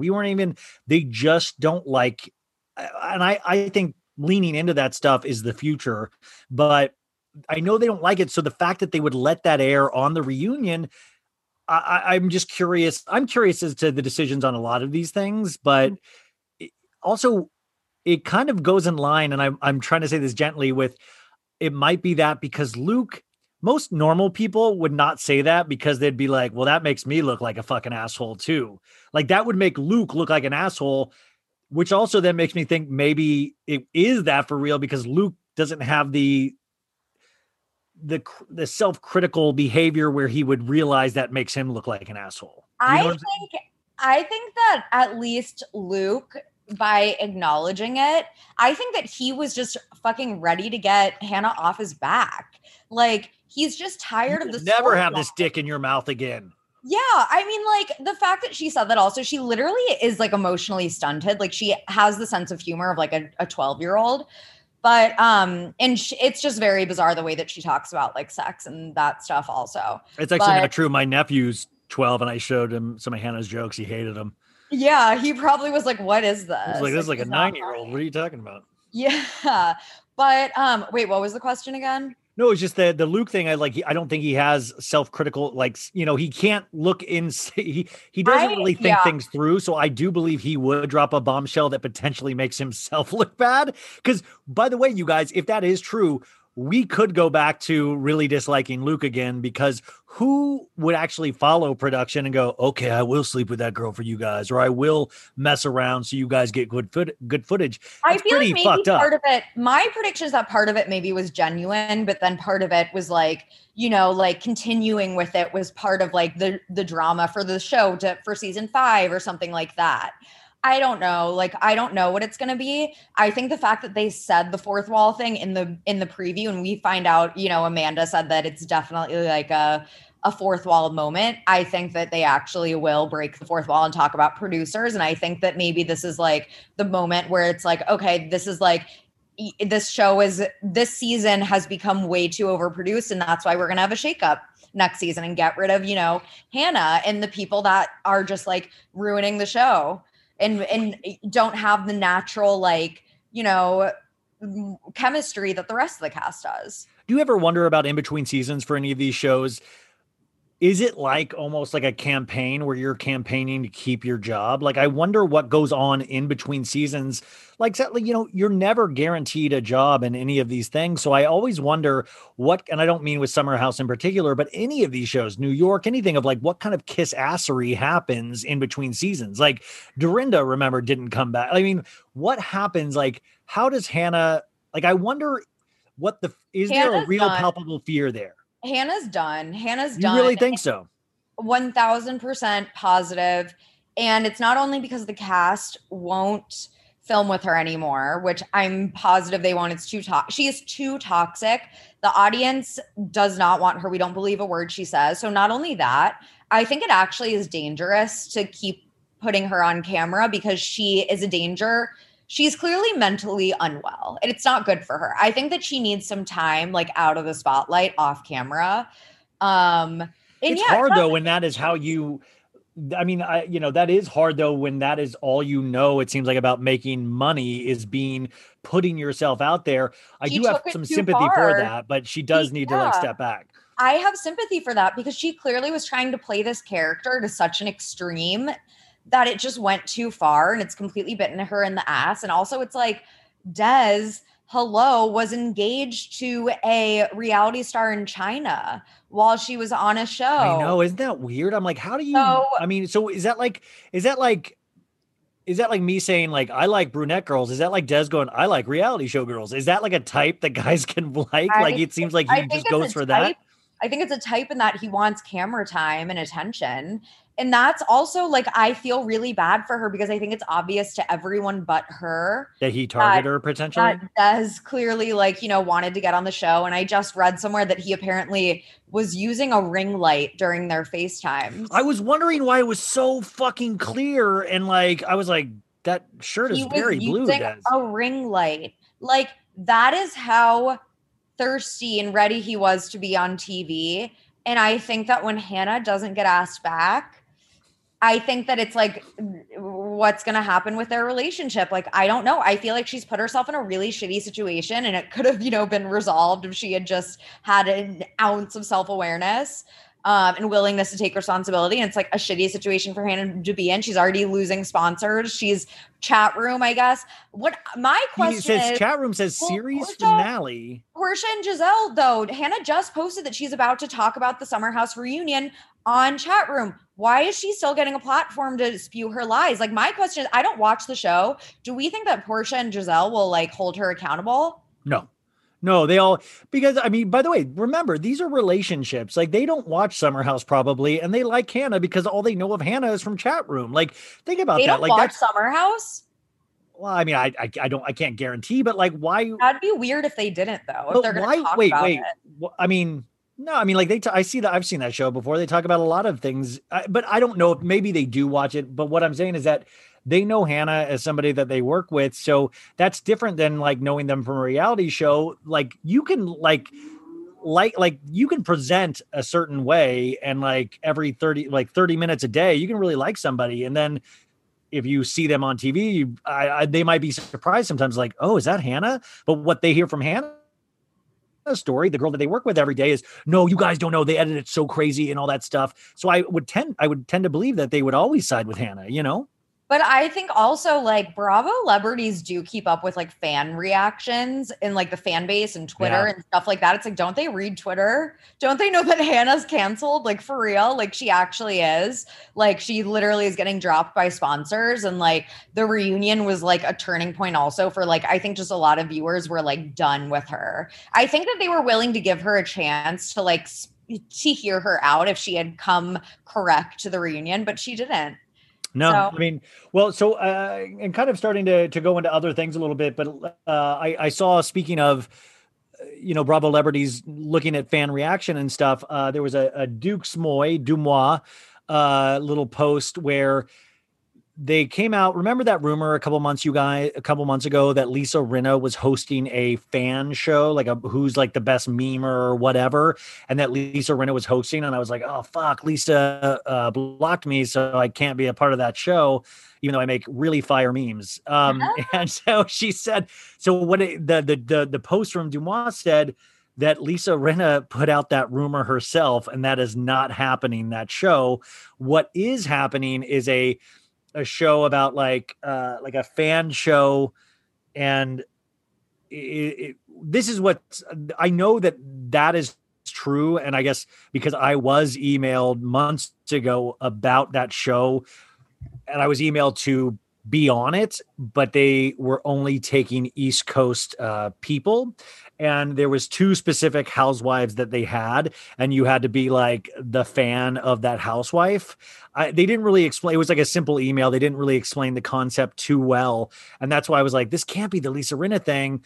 But that there is a show happening that based around fandom in some way. I know that personally, but the Lisa Rinna show, I think it's hysterical that Lisa Rinna would put that out there. And we got further confirmation that one of her plot lines in Beverly Hills this season is the fan backlash that she does not feel she is deserved of online. I might literally be on this season of Beverly Hills, which is so exciting. Like, I really went for Rinna last season because she infuriated me. The shit she pulled with, I don't even love Denise Richards. And the shit she pulled with Denise Richards, I was like, this is disgusting. I was livid. I'm over Lisa Rinna. I'm over her. I'm over Amelia Bedelia. Like, thank you for saying Amelia Bedelia. I'm just over the family. Like, get off my screen. Yeah, I'm over her. I'm pro Harry Hamlin, but I want to remind everybody that Harry Hamlin even remember or a swastika once. Also, no, I'm not pro that, but I'm saying the thing you got to remember about Harry is one of his plot lines was that he likes to go on solo camping trips. Like, that's how bad life has gotten for Harry, that he wants to get as far away as possible in the woods in a one-man tent, like that. That says everything I think you need to know right there. It says it all. Like, he has to get away, which I do not blame him. I would too. Real Housewives of New York, Sophie, I don't know if you know this, premieres this Tuesday. Yes, Are you going to be watching? I am watching it. Honestly, this is a controversial opinion. Like, New York is actually like one of my least favorite franchises that I watch. Move out of New York. You don't deserve to be there then. Are you? I know. I'm just like, I don't know. I don't get as excited for New York. I think I'm just like, there's just no one that I really love on New York anymore. Like, I feel like, You're not a Sonia fan? Well, no, I've never been a huge Sonia. I love Sonia. I do enjoy watching her, but like, I don't know. I feel like it's so much about the cast. Like, it obviously is. Like, you have to have a good cast. And I just find like sometimes just New York just so annoying to watch, where I just get annoyed. And I just like, I don't know. It's not my favorite, but I'm obviously watching the premiere. I'm watching it. So. Well, you have to for what you do as an internet presence. You have to, exactly. You're on I'll be there. You're a sports person, and I think that's what, I hear in sports, they have this thing called teams, and when you have a really good team, you do really well. And that's the same with Housewives, is when you have like a really good group of ladies together, it becomes something greater than Potomac. I mean, just what a love them or hate them, but like together, they are really magical. They are there's magic, something I like and about every one of those ladies. Yeah, they're the one franchise, I think the one group of women where I'm like, I want to be friends with them. I want to go out with them. Like, I want to be in that group. Whenever I watch other franchises, I'm like, thank God I'm not involved with these women. But Potomac, I'm like, I want to be their friends. And then, you have OC, which is on indefinite hiatus apparently, because they just did not get that fucking cast right for the past few years. So Real Housewives of QAnon over there. Well, I want Heather Dubrow back. I want Megan King Edmonds back. Megan King actually cut the Edmonds out. So I don't know. I love Megan King. Megan King seems wild, you guys. Like she's really an does. FBI level investigator. Like she actually, the psychic broke the Brooks cancer scam. Remember Tamara Psychic? Yeah, of course. That broke the Brooks cancer scam, but Megan King Edmonds like nailed him to the cross. Like Jesus. Would you say because we have a lot of internet detectives now. There's like a lot of accounts like Bravo, Ducking Bravo, and a bunch of people that really do deep dive. Yeah. And I think Megan is the precursor to that. She created a lot of these really deep dive kind of investigative things. She's the living, breathing form of that, I think. I just was disappointed because her candle store closed, and I always wanted a candle from the Megan. I believe so, because I did spend a while online looking for it a couple months ago. And I was like, I wonder because I was like, I need a Jim Edmonds, Megan King Edmonds candle. What about Alexis Bellino Couture? Oh, yeah. No, I have a lot of that. Yeah. What about Lynn Curtin's Tough Daughters? Love? What about Lynn Curtin's jewelry line? OC really had entrepreneurs. Entrepreneurs. That's what you were going to say, right? I have fucking Vicky Gunvalson perfume. Like no shit. Like I got sent Vicky Gunvalson perfume, and every time I wear it, I feel like a fucking lady. It's so good. It's so nice. No, but it's like the box is all like shiny and has Vicky like from like one of like fifth season. Oh my God. I didn't even know that she made a perfume. And I didn't either. I had no clue. My birthday twin. Both brilliant ladies. I also know that the Grand Dame has a perfume line, which I wouldn't, but I'm going to wait till it hits. I heard it smells good. I actually want to I've been thinking about ordering it because I heard it smelled good. Next time you projectile vomit in your bathroom, you need to order that. Yeah, that's what I need. What is it called? La Dame, I think. La Dame. Yeah, I think it's just La Dame. I want a Ray Huger cologne. Yes, I do also. I do also. Ray Huger's my yes, I do. He is my savior, as Alexis Bellino would say. Do you think when they called Alexis Bellino Jesus Jugs, do you think Jesus thought that was funny? It was like, good one. That's actually pretty funny. He eating popcorn. Nice. Yeah, well, I was driving back from hiking today, and I saw this guy swinging a sign that said Jesus saves, and he was like, ah, and I was like, do you think Jesus is like, yo, dude, that is not the best representation of me. Like, you're literally dancing. Did Jesus ever go that's too much, on Christmas, he's like, thanks for all the B-Day wishes, bestie. His Instagram story is just where he's like, I feel like Santa's getting a lot of my heat right now, and I feel like this is not deserved. Let's see. A couple of other things that I found fascinating this week. Sophie, I don't know if you know, Los Angeles had a huge earthquake on Thursday, I believe, Thursday or Friday. I didn't know that. Yeah, wow. It was so crazy. We got the news that Ben Affleck might be dating Jennifer Lopez again. I thought you were fucking serious. I was like, how did I not hear about an LA earthquake? Wow, I really was just not paying attention to anything. I was questioning my whole existence for a second. But of course, I shouldn't have fallen for it. Sorry. Pop culture earthquake. A pop culture earthquake. I forgot to say that. But they supposedly not dated, but he was spotted in the white Escalade SUV, whatever, the J-Lo, that white Escalade SUV. And so people literally lost their GD, knocked them off their coal mining asses with that news. That was all PR. Yeah, okay, so explain to me what you think that might be, because there was no real hard facts except that we did see him exit, which, by the way, damn you, Ben Affleck, for not having a fucking Dunkin' iced coffee. If you had that iced coffee when you were exiting, would have been the photo of my year, Iconic. Yes, absolutely. No, it's like J-Lo's whole PR thing has been like really wild lately. Like just all of the A-Rod stuff. I feel like it's always something with her, some PR thing. I'm just like, you're J-Lo.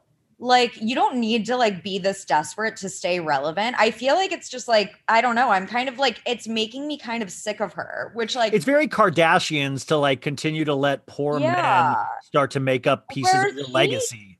Right. And not to compare her to Beyonce, but I feel like she could have like a Beyonce type presence where she like, you know, it flies under the radar. Like she knows who she is. She doesn't have to like stage paparazzi shoots or like Ben Affleck. They knew that the internet would go crazy with that. That's why right away I was like, come on, they're both thirsty. But okay, well, are they like, I don't know. Like Ben has a lot of problems, but I never see him like seeking it. Like I always see people sneaking. Hello? Did you not see his whole relationship with Ana de Armas? Wait, I loved seeing them walking the dog. I thought those were nice photos with the mask and this. Yeah, and they were totally candid, not planned at all. Just like they were genuinely walking a dog. I just feel like Ben Affleck would be like so like J-Lo needs more than a Ben Affleck, you know, like it just, to me, that just didn't even make sense. Like what? Like, it just seems like it was hard for me to imagine that they ever dated. And then I went back and remembered what a big, and I lived through Bennifer, you guys. I remember, but I also want to point out that Bennifer, like, I remember the big like ABC interview that they did to try to like let people know that they're okay and they're in love still after the engagement. And it didn't look like they liked each other that much. I remember where it's like, I really feel that relationship had run its course, but it is exciting in terms of pop culture. Like shit like that is like, woo, it's exciting. Ooh, yeah. It was definitely like, oh, I think I just like looked at my phone and I thought, I was like, okay. You felt nothing. I didn't really care because J-Lo is so oversaturated at this point, and I think that's what her PR team is misunderstanding. Like, if she like went away for a little and let us miss her, like, I think that would be good for her. Do you ever wonder if there's like the one guy on the PR team that's like, he's like the wild, he or she is like the wild one? It's like, they're like, oh, let's get her photos out of here. And he's like, no, let's get Ben. Let's get somebody from 10 years ago. Let's get him in here. Like I would love, there's like just one guy in the shot of the movie, like him with his like feet up on the desk of like, no, we're going to go this way. And like, damn it, that's so crazy. It might work. Yeah. Like, I don't know the thought process there. Like, I really don't. Like, I would love an article, like just like on the behind the scenes stuff is really what is fascinating to me. The way people try to control their narratives to me is like that. To me is the most fascinating part of stories these days, is watching people so desperately cling, like celebrities cling to how their narrative is shaped.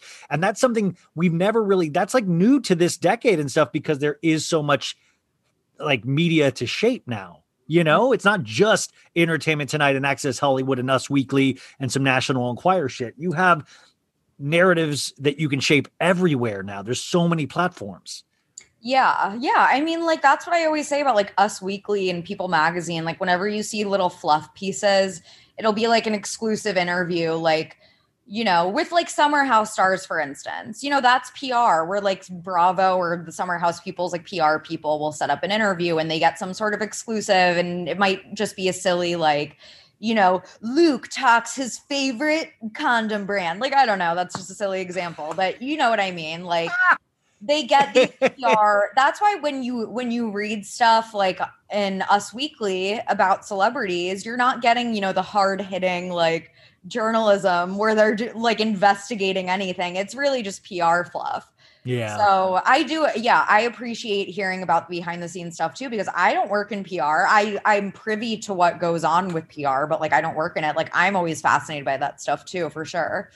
I do. I feel like it should be like, what's that app that you can like get somebody to like hang shit on the wall?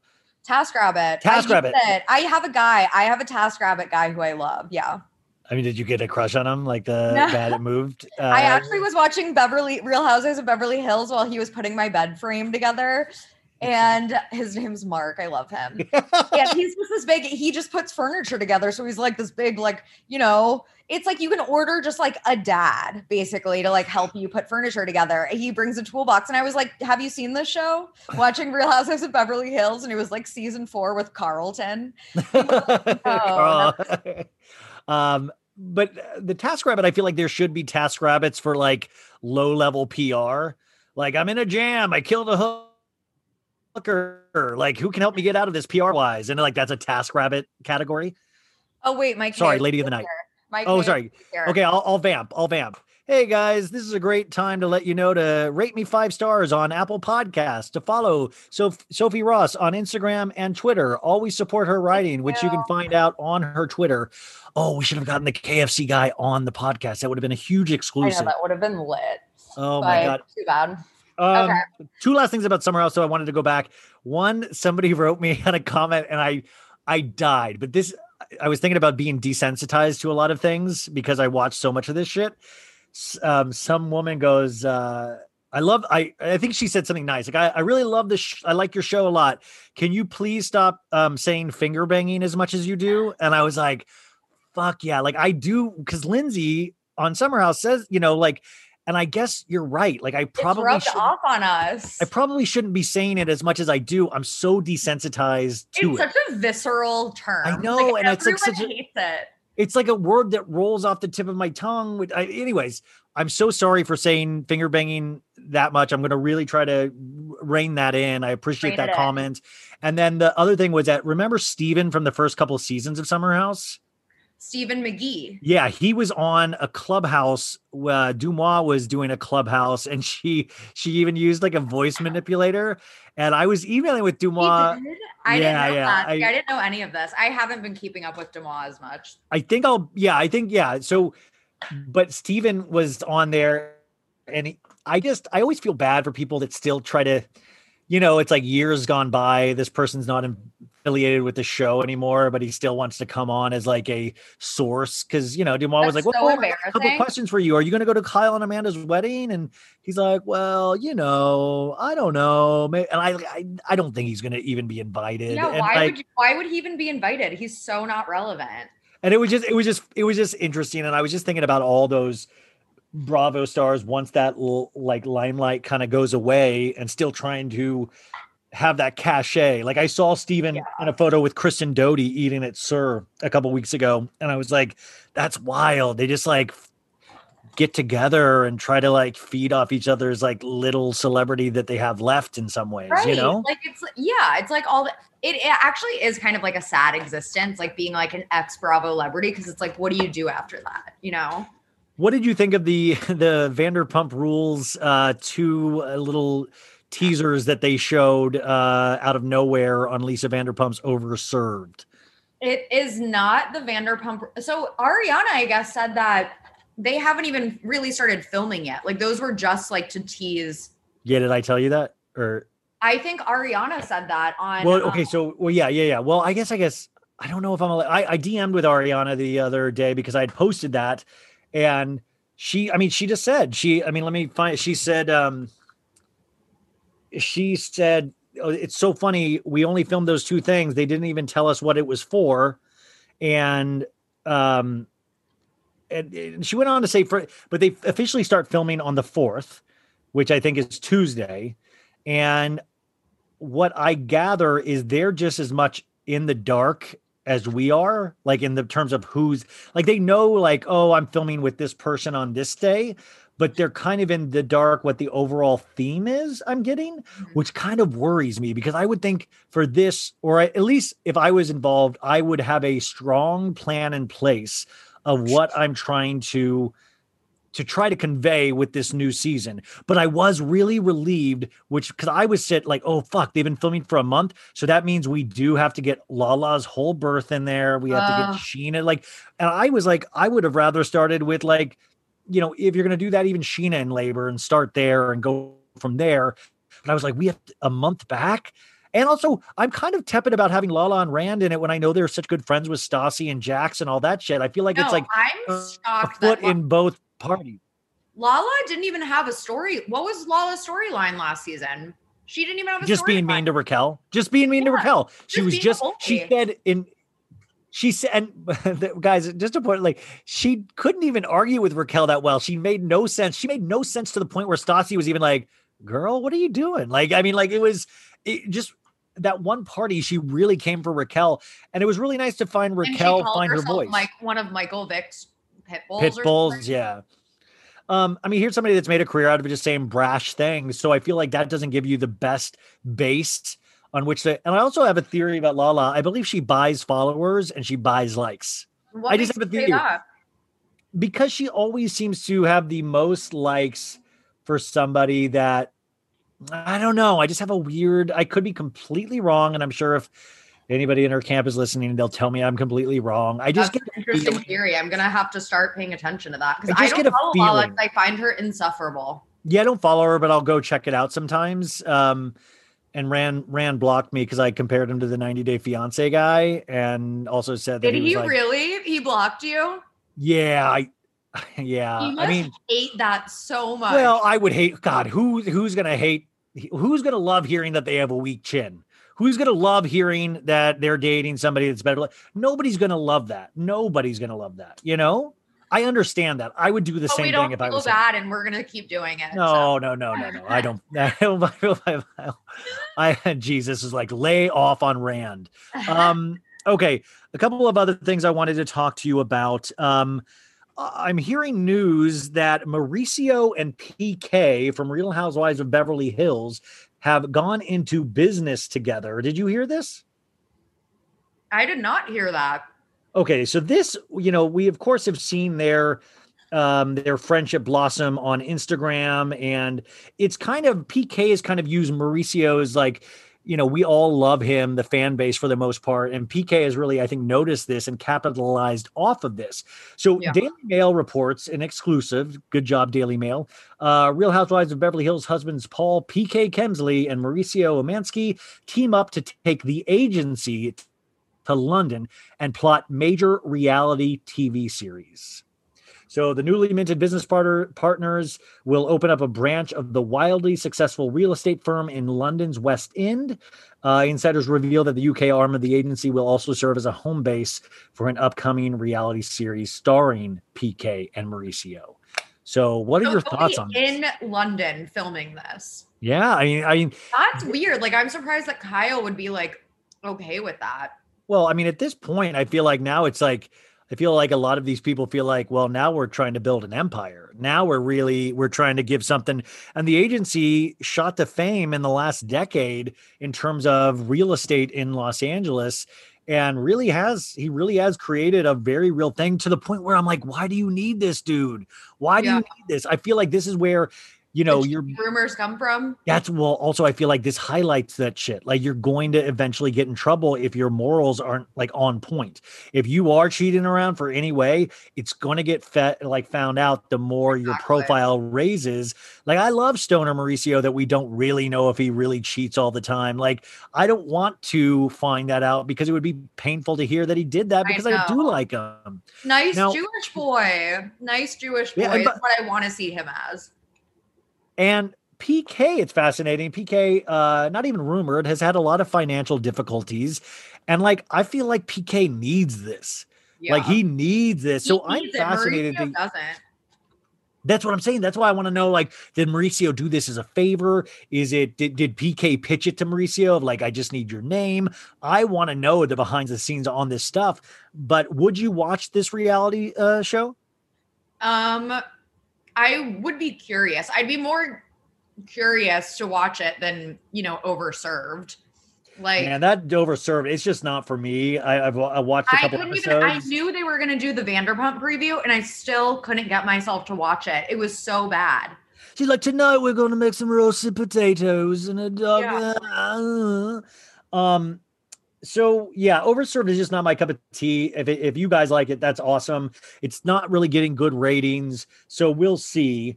I wanted to also talk about some John Mayer news. 2 hours ago, John Mayer and Cassie David spotted hanging out. That's not the news I wanted to talk about, but it just popped up. The pals were photographed dining on sushi. They're friends. They're friends, though. So they're both really funny. Did you read Cassie David's book?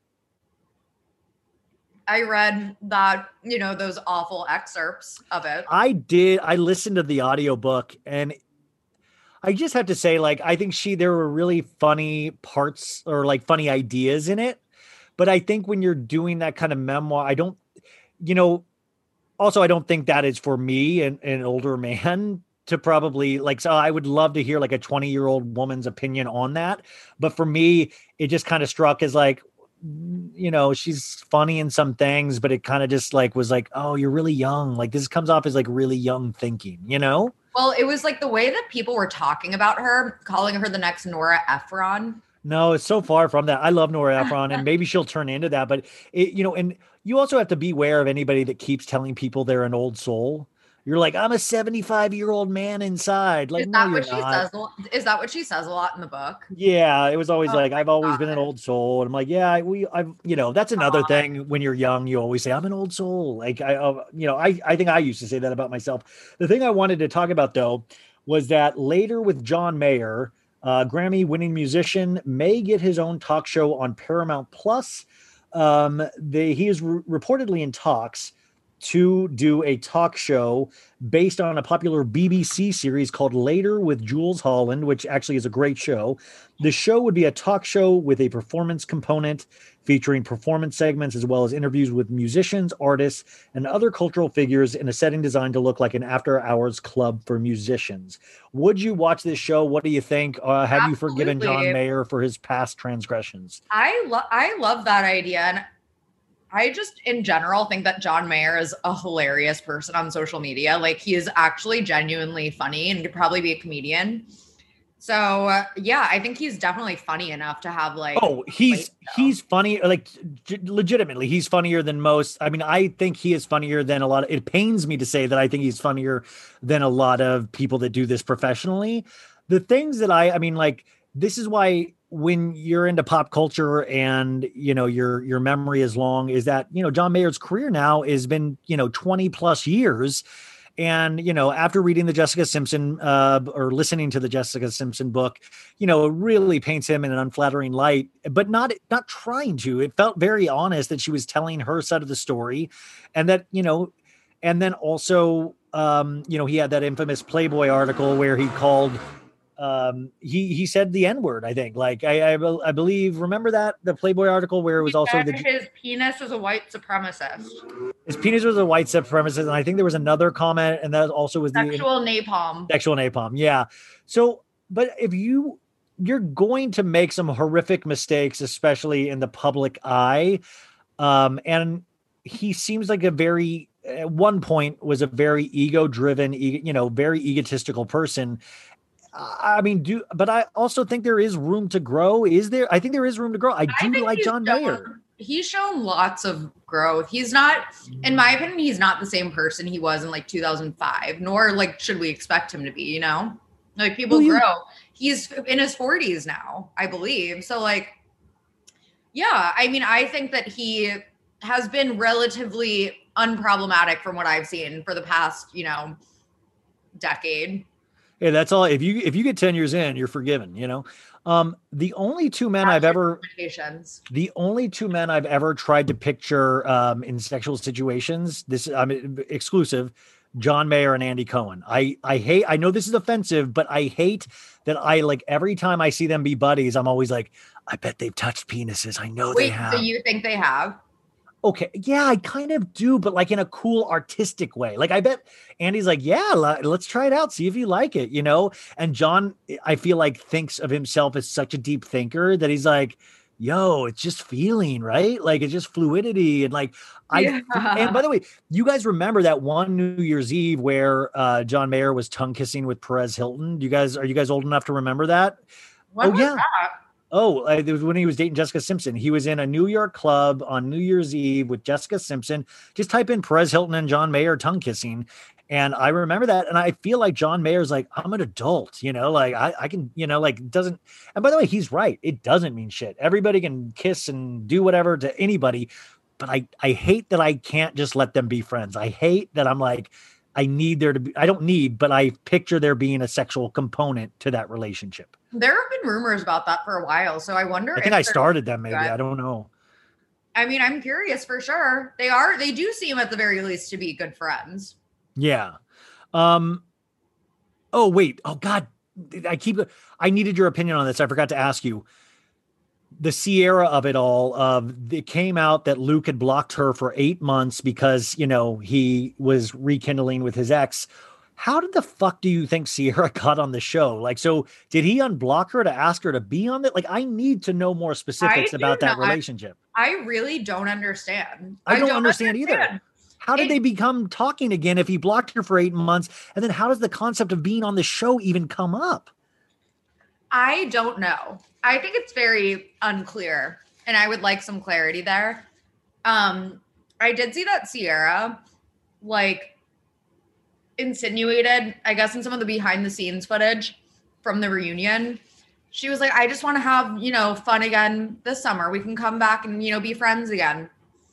It's like, who are you friends with besides Hannah and Paige? Like, I don't know who Sierra is. She doesn't speak to Luke, which it does sound like they have a lot of complicated history, which I don't know why they didn't go into that more on the show.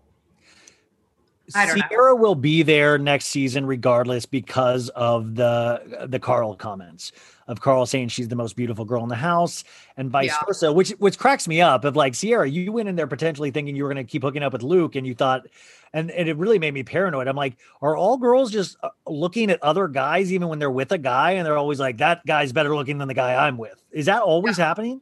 Yeah. Oh God, are you kidding me, Sophie? That's horrible. Yeah, I mean, it's just evolution, I guess. Oh God, we have to have the alpha male. So you're saying when Rand and Lala walk into a place, Lala is always going, whoa, that guy's better looking than my dude. Well, that guy's better looking than my dude. Well, that guy's better. You think that's happening? I guarantee Lala, you know, eyes other guys, and I don't know, you know, what she does on the side, but you know, I don't know. I do want to point out to you that guess who Rihanna has followed. We all know Rihanna. Danielle from Summer House. Rihanna now follows Danielle from Summer House. How does this Rihanna get it? How does she get it so good that she always follows? She doesn't mass follow Bravo Lebs. She's an opinionated Bravo person.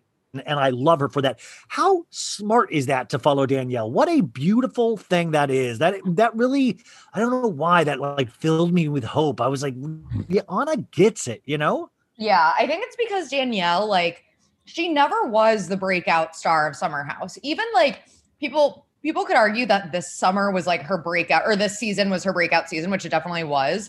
She still wasn't like the center of attention. She's the voice of reason.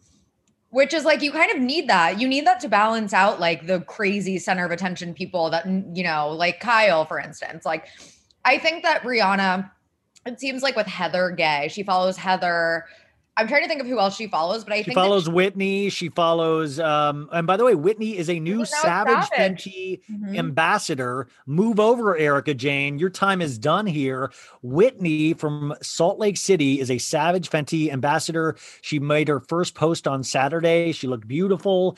Congratulations to Whitney. I imagine that's huge for somebody like Whitney. I know they're very excited. I know Heather loves it. Rihanna follows them. That's really cool, you know? Yeah, no, I'm definitely happy for her with that partnership. I am curious to see how she's going to navigate the whole Jen Shah situation, because I think we saw the selfies of Whitney and Heather with Jen Shah, and it's like, you don't want to align with that. I'm just curious how that's all going to play out. Yeah, I mean, what did you think of Jen Shah posting a photo of her with like blonde hair, where it looked like she was like on the witness protection program, you know? She freaking needs a reality check. Like, she's going to prison probably. I think it's such magical thinking to film an entire season, but at the same time, I got to tell you, I'm really curious to watch this. Like, there's going to be potentially scenes with Jen that have nothing to do with her going to jail. And the whole thing I'm going to be watching is, I wonder what Jen's thinking right now. I wonder if she's right. Like, you know, like I'm not going to be able to think about anything else but Jen going to jail for that entire season. It's going to take over the entire season. I mean, kind of. Season. Well, Real Housewives of Beverly Hills will be the true test on how they handle this shit. I think how we see it received by the audience. I think it'll be fascinating. Okay. Okay. This I wanted to talk about your opinion of a couple more things before we leave. Pop culture is not circular. It's a flat line. Like, I feel like it's a flat circle. There's no, like, no, it is cyclical. Is that pop culture, now that we have decades and decades upon it, we see the same shit happen again and again. Just like Olivia Rodrigo, we've had like everybody has their early 20s pop songstress that speaks to them, whether it be Alanis Morissette, whether it be Olivia Rodrigo. And the same thing with couples. You know, you had Bennifer, you had Baniston, you had Brett. You know, like we always have these same things happening again and again. Is there any new unique pop culture standpoints that is this decade and this decade alone? Wait, what do you mean? Like a pop culture, like, what do you mean? Give an example. So I just mean like when we're amazed at like a cheating scandal or, you know, is that I was just thinking about Bennifer. I was thinking about like how many relationships I've forgotten about that have been like in the white hot media spotlight. Like I was thinking about how big Bennifer was, or I was talking about even Jennifer Lopez's. I talked about it this week with Lex Nico about how big her butt was. And like, that was the first butt. Like that was in terms of butt discourse. It's been like completely now scrubbed from the internet history, and the Kardashians now like take claim to like big butts. But for a time, you guys, it was all about J-Lo's ass. And like, I don't even mean it to be funny. Like it was talked about on South Park, Jay Leno, late night host. It was like all jokes about J-Lo's ass. Even like that's where that shot from Ben Affleck in the music video for Love Don't Cost a Thing was, you know, him like running suntan lotion on her butt. And we've seen that. It's just like, it's just funny. We forget that these things have happened in the past. Like we've talked about other butts. We've talked about other relationships. We've talked about, and you start to see these things of like every decade. I just was wondering if there are any real changes. And I was wondering if it, in that sense, is it the Kardashians and how hard they change their looks? Is that new to this decade? I guess, yeah. I would say that the whole like just Instagram like celebrity, the social media aspect of things. Yeah. It's like we talk about, you know, the Kardashians, their show is ending. Like, how are they going to be relevant? It's like they still control social media. Like they have hundreds of millions of followers on Instagram. I mean, unless people start rapidly unfollowing them, I'm like, they're just always going to be relevant because of social media, the power of Instagram, which like wasn't a thing. Like even when the Kardashians came onto the scene, it wasn't a thing, you know? Yeah. I mean, I don't know. I just keep thinking about that because the Bennifer thing had me thinking back to like all the stories about them and all, like you just start to like, you know, even people like John Mayer, but like J-Lo has been in the public eye so long now that it is interesting, like these histories of these celebrities, and they're still coming up with like potentially new storylines or what a younger audience thinks of as a new storyline when it's like, yo, I've been around for all of J-Lo's relationships, you know, like A-Rod don't mean shit. I've been around since Puff Daddy. You know what I'm saying? Like, Right. And I mean, I wish that J-Lo, again, I wish that she would just realize that she doesn't have to do all this stuff. Like she's J-Lo, like she's always going to be J-Lo. Like, yeah, like she's better off without, like, she doesn't need an A-Rod. She doesn't need an Affleck. Exactly. She doesn't need she doesn't need any of that stuff. Like she's at a point where we've almost convinced ourselves she's a good singer. I mean, like she's at the pinnacle, you know, like she's at the top mountaintop. Yeah, no, exactly. That's why it's like, it cheapens. I feel like it just cheapens her whole brand doing these, like, I don't know, just all of the drama surrounding like A-Rod and now the Ben Affleck photo shoot. I'm like, oh my God, like, come on, give it a rest, J-Lo.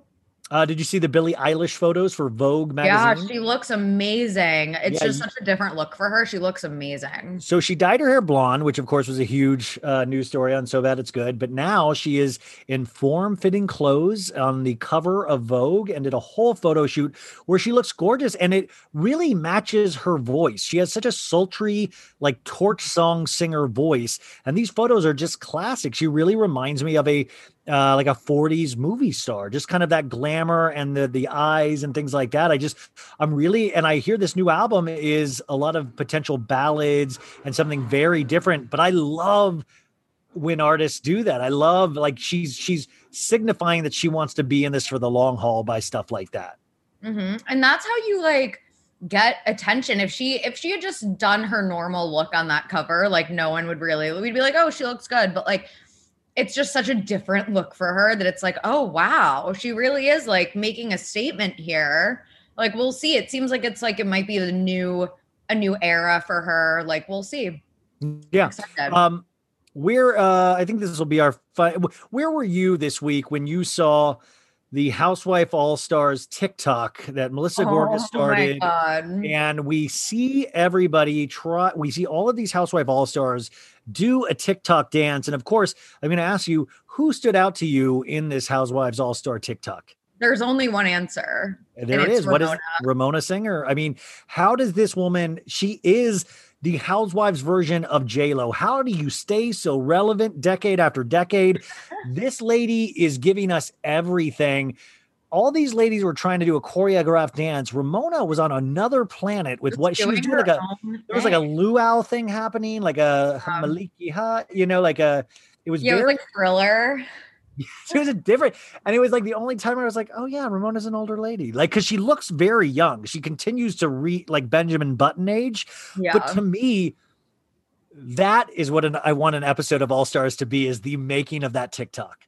Like, don't you want to see the making? Yes, I absolutely want to see the making. And I'm just excited to see like their like dynamic, because there's so many different personalities. It's like, how is this gonna, like, I'm sure it's gonna be fine.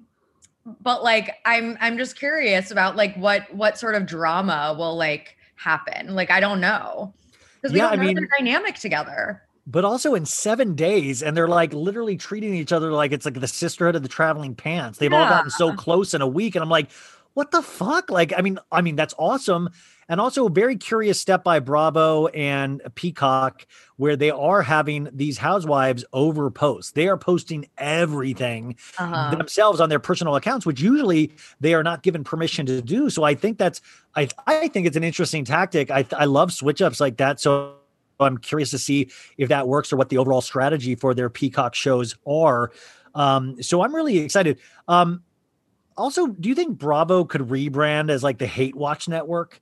Like, or like even lean into that of like, you love us, but come to hate us. Like, cause we always hate a character in these shows. Well, I feel like people misunderstand the concept of hate watching, because people will be like, but don't you hate watch Hannah Berner? It's like, she's not fun to watch. There's a difference. Like, I want to love hate watching. Like, I don't know. It's like, there's such a fine line where people like just misconstrue the concept of hate watching that I just like have completely kind of retired that term from my vocabulary. Yeah. I mean, I find it interesting. I find it interesting that it is actually such a big thing of people think that is a part of these shows. Like it's just as much a part of loving it as hating it. And I just feel like sometimes I wonder ever a PR tactic to lean into, hey guys, it's okay to hate people on the show. That's part of liking the show, is hating people on the show. Well, there has to be like a sympathetic, like even the villains that we hate, there's something sympathetic about them. Like there's always something sympathetic. I never like actually hate them. Like there's always something that's what you can separate the show and the person usually. Yeah. And I mean, even the stuff they do on the show is never like, so bad that you can't come back from it. Like, I don't know. I just think that people are like, well, like it pisses me off how everyone is convinced that Bravo will bring back Hannah on Summer House, when I just know that won't happen. I know it won't. We should make a bet. We should make a gentleman's Let's make a bet. We can make a bet. Yeah, $20. $20. I'll bet that she's back on. I'm betting that she's not. Fuck, I need that 20 so bad. So we'll see.